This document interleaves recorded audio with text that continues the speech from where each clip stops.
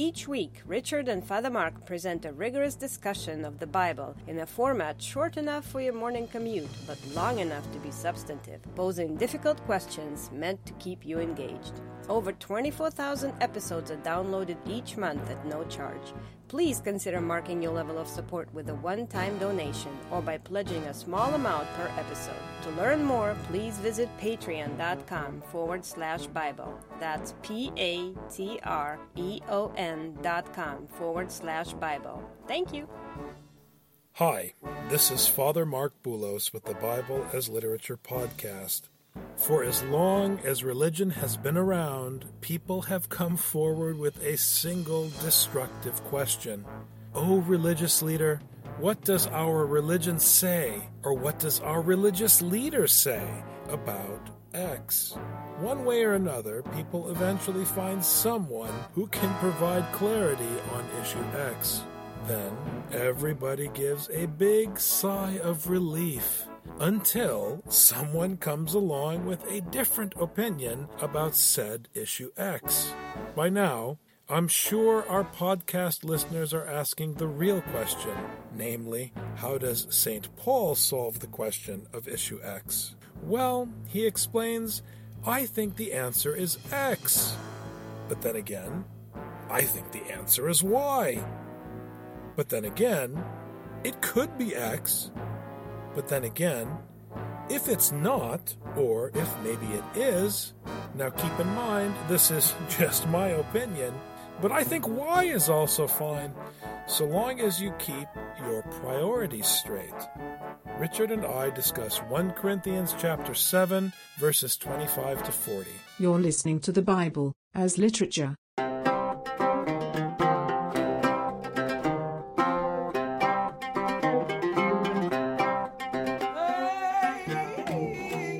Hi, this is Father Mark Boulos. And this is Dr. Richard Benton. And you are listening to episode 109 of the Bible as Literature podcast. So we've been working through 1 Corinthians, and it occurred to me that there might be a way of explaining the tension in Paul's letter. What exactly is going on with love? And what is happening with the community and the gospel and prioritization? These are all concepts that Father Mark and I have been discussing because we're trying to figure out the geography, the topography of Paul's argument.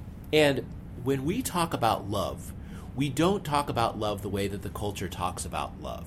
And this is something we just have to keep emphasizing time and time again. Love cannot be understood without submission and the cross. Every time that you are to love, you are supposed to submit. How are you supposed to submit?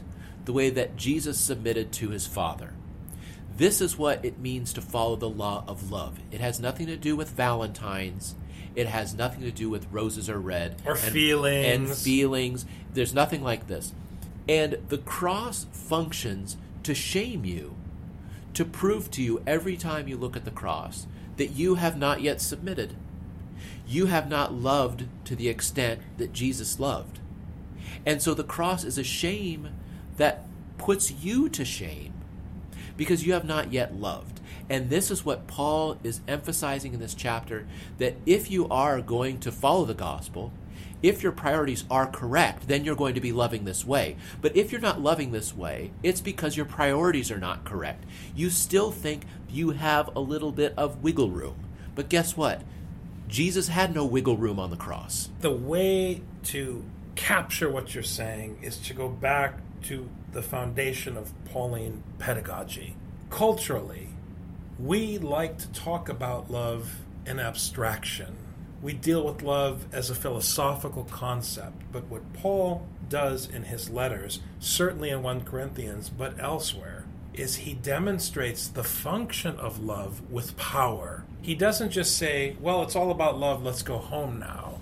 He presents to you the cross, as you were just saying, and then takes you step by step through this lengthy, methodical, ruthless argument that demonstrates to you what love is by putting you down, by putting you in the position of someone who loves, despite yourself. If Paul were to talk about love philosophically and say we have this concept love and at the end God is love and it's all about love, if he were to talk that way in his letters, everyone would walk away worshiping their projection, their idol of what love is or what it means to them, philosophically, theologically, whatever. And they would all be satisfied in their own heart. But that's not what he does.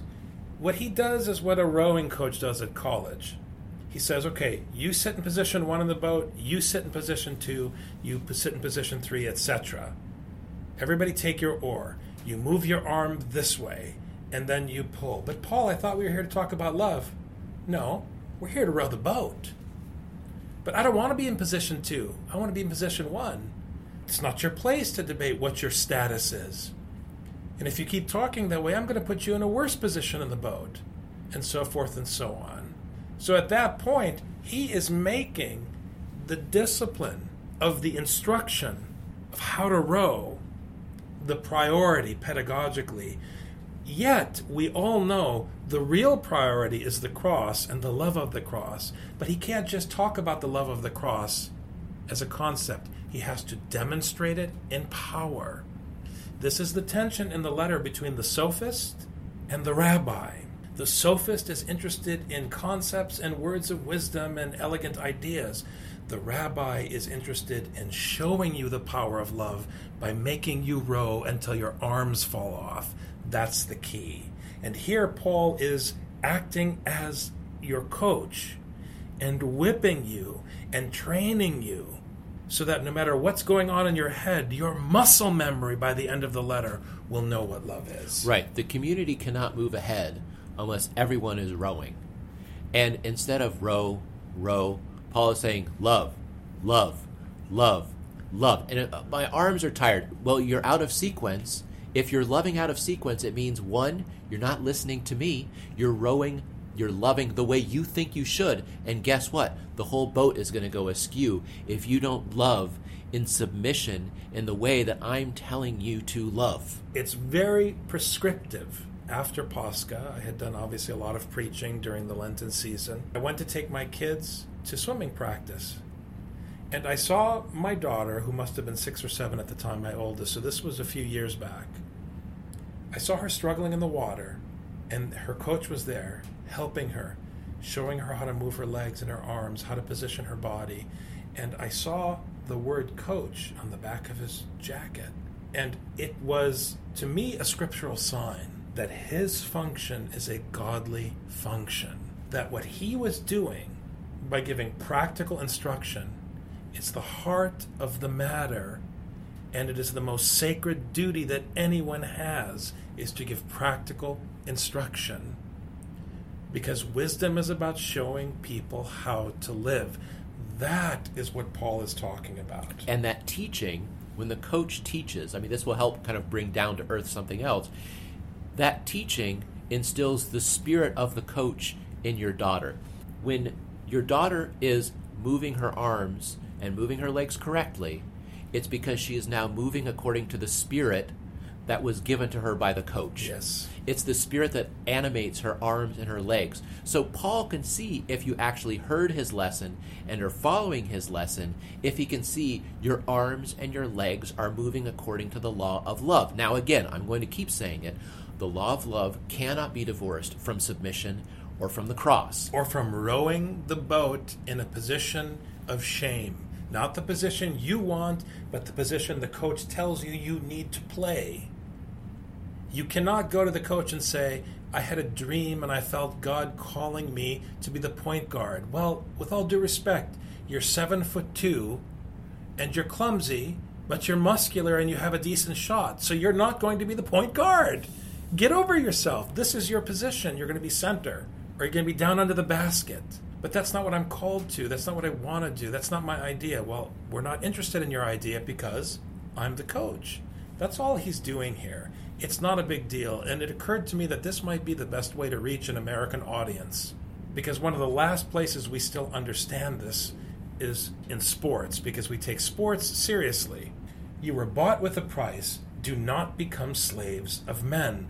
Brethren, each one is to remain with God in that condition in which he was called, which is where we left off last time. So the condition of being a slave or a free, being married or celibate, whichever one you are, don't be so concerned with the state you're in. Be concerned with how you are performing the gospel. Oh, I like to be at the front of the boat. Well, you got here too late. We already had someone sitting there.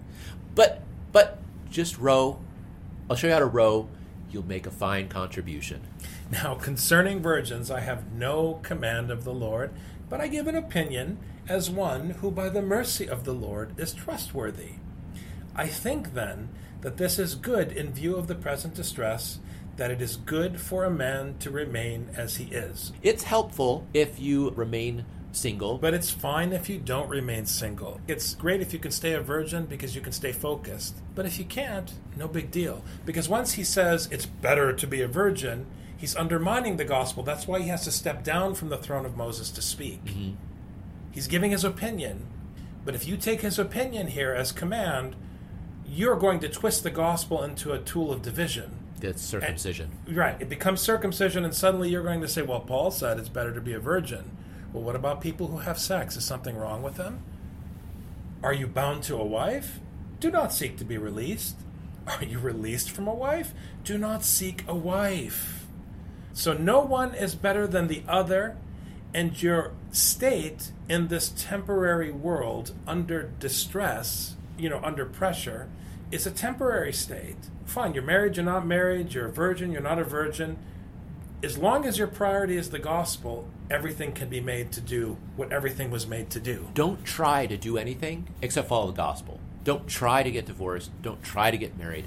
Try to follow the gospel. Put all of your energy into this commandment. But if you marry, you have not sinned. And if a virgin marries, she has not sinned. Yet such will have trouble in this life, and I'm trying to spare you. Look, if you can get around the difficulty of getting married and having kids, fine. Not so that you can then drink lattes and take in extra movies and enjoy life as a single person. No. So that you have more time to study, to read, to write, to serve the poor, to visit people in prison. Because those things are not optional. Those are not identity-based. Those are actions. When I went to Mount Athos and I was bright-eyed and bushy-tailed, and I met a monk, and I said, "Oh, how did you decide to be a monk at Mount Athos?" And he was a simple man from the village, and he said, I wasn't really interested in getting married and having a family, so this seemed like a good thing to do. But I say, brethren, the time has been shortened so that from now on those who have wives should be as though they had none, and those who weep as though they did not weep, and those who rejoice as though they did not rejoice, and those who buy as though they did not possess, and those who use the world as though they did not make full use of it. For the form of this world is passing away. All of one's focus must be on the gospel, not on your feelings, not on what you're using, not on what you're buying, not on even your family, if you can do this without undermining the gospel. But your entire focus must be on the gospel. And doesn't this sound like Ecclesiastes? Everything is passing away. It sounds like Isaiah. Everything is passing away but the word of God. So what are you spending your time doing? And your effort and everything. What are you spending your life on? Because your life is draining out as we speak. What do you want to spend time on other than the word of life? Do we have time? That is how Paul talks, and that is how he teaches, and that is where the gospel hurts. When you come from a tradition that prides itself on artwork and music. And Paul is saying, with all due respect, we're here to talk about the death of Jesus Christ. You lose the sense of urgency when your focus isn't 100% on the gospel, when your priorities are not straight. For the form of this world is passing away. But I want you to be free from concern. One who is unmarried is concerned about the things of the Lord, how he may please the Lord. But one who is married is concerned about the things of the world, how he may please his wife, and his interests are divided. The woman who is unmarried and the virgin is concerned about the things of the Lord, that she may be holy both in body and spirit. But one who is married is concerned about the things of the world, how she may please her husband. This I say for your own benefit, not to put a restraint upon you, but to promote what is appropriate and to secure undistracted devotion to the Lord. And this is not endorsing monasticism and ridiculing marriage. It's actually demonstrating that the work of the gospel is harder for those who choose to be married. It's interesting how Paul argues in this chapter very differently than how he argues in other chapters, because he says, don't be married, but it's okay if you're married. It sounds like he's undermining himself. If you take any of these verses out of context, you're going to have a problem because it's very nuanced. He's trying to say the more you can be focused on the gospel, the better. You can be focused on the gospel when you are married, but it's harder. Now, is Paul against hard work? By no means. But he's saying you can be more focused. That's why above, when it talks about the immorality by which people then decided to start getting married, when it's porneia, it's not porneia, sexual immorality, is talking about loyalty. If you are married, as it says here, your loyalty is divided between following the Lord exclusively and also pleasing your wife. Now, as you said before, by doing what your wife needs, you are following the gospel, but it can be more limiting. Perhaps. So this is where he says something about being celibate and a preference for that, but he always backs up. And the reason why he backs up is because one group is not allowed to feel that they are superior to the other group. The celibates are not allowed to be superior to the marrieds, and the marrieds are not allowed to be superior to the celibates because it will undermine the community. Which is why this argument is so beautiful, because it implies, as I said on the one hand, that it's harder to follow the gospel as a married person, but at the same time it questions the loyalty of the married person. So just as the celibate one cannot say monasticism or celibacy is better, the married one can't say that either. They can't say their choice is better.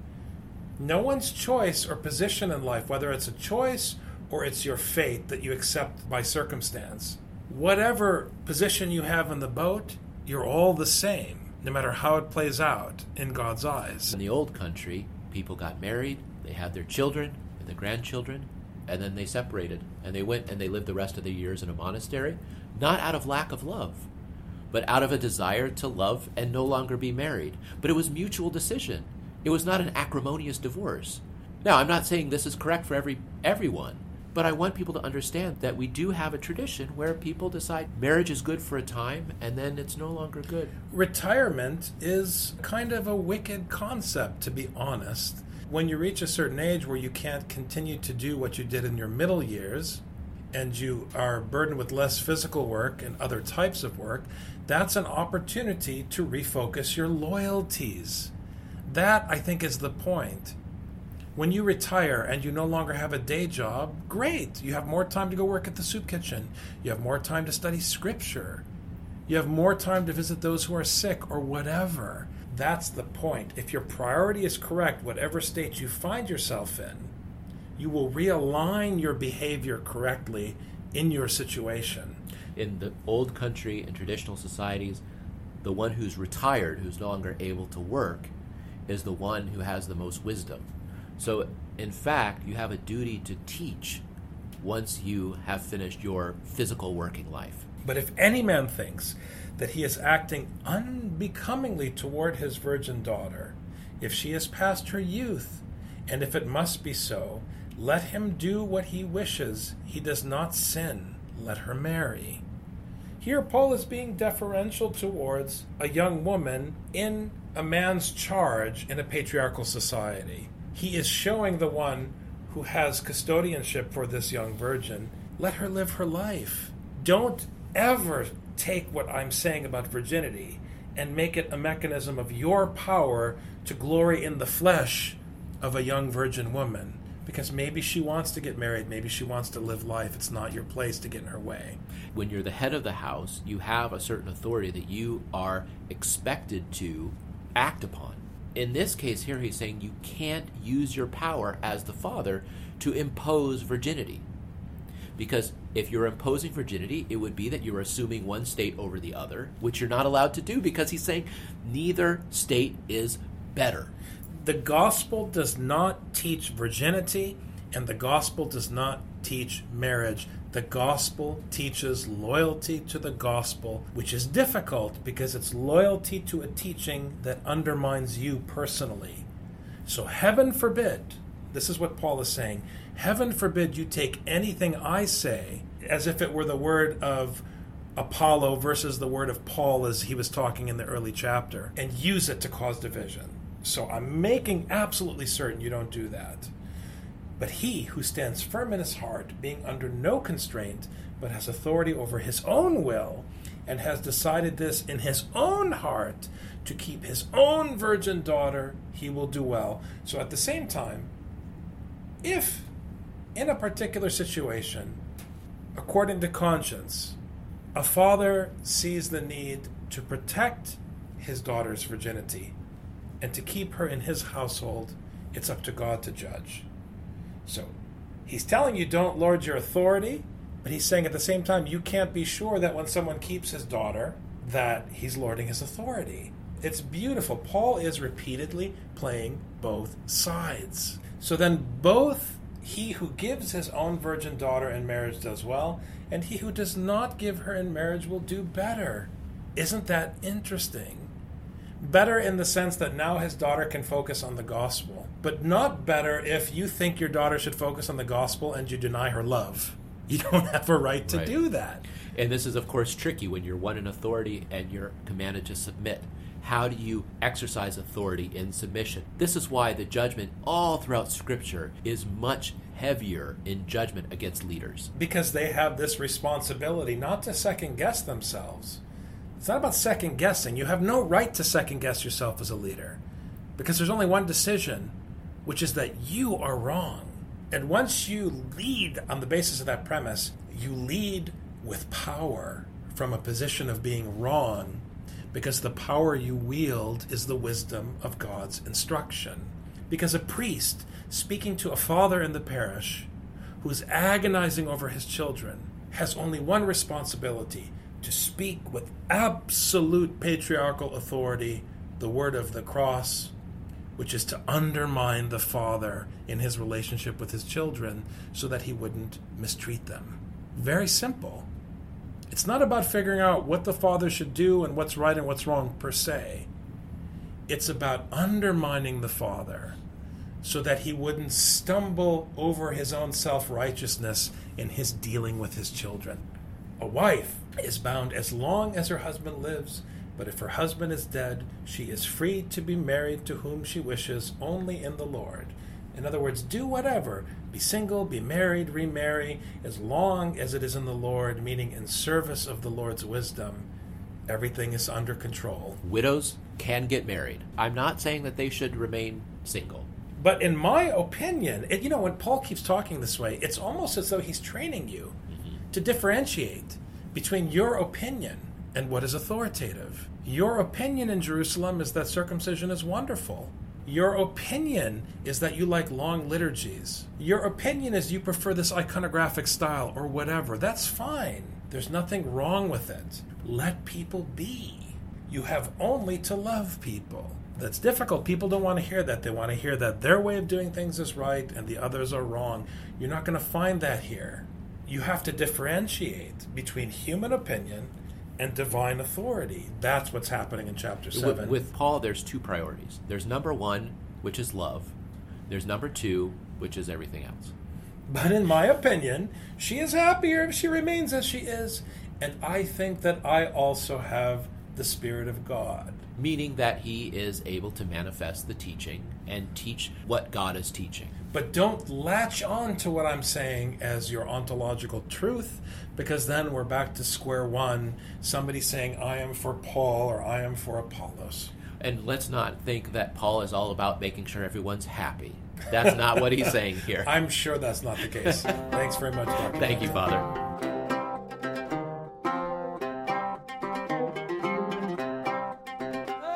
You've just heard the Bible as literature. Thanks for listening. The Bible as Literature is a production of the Ephesus School Network.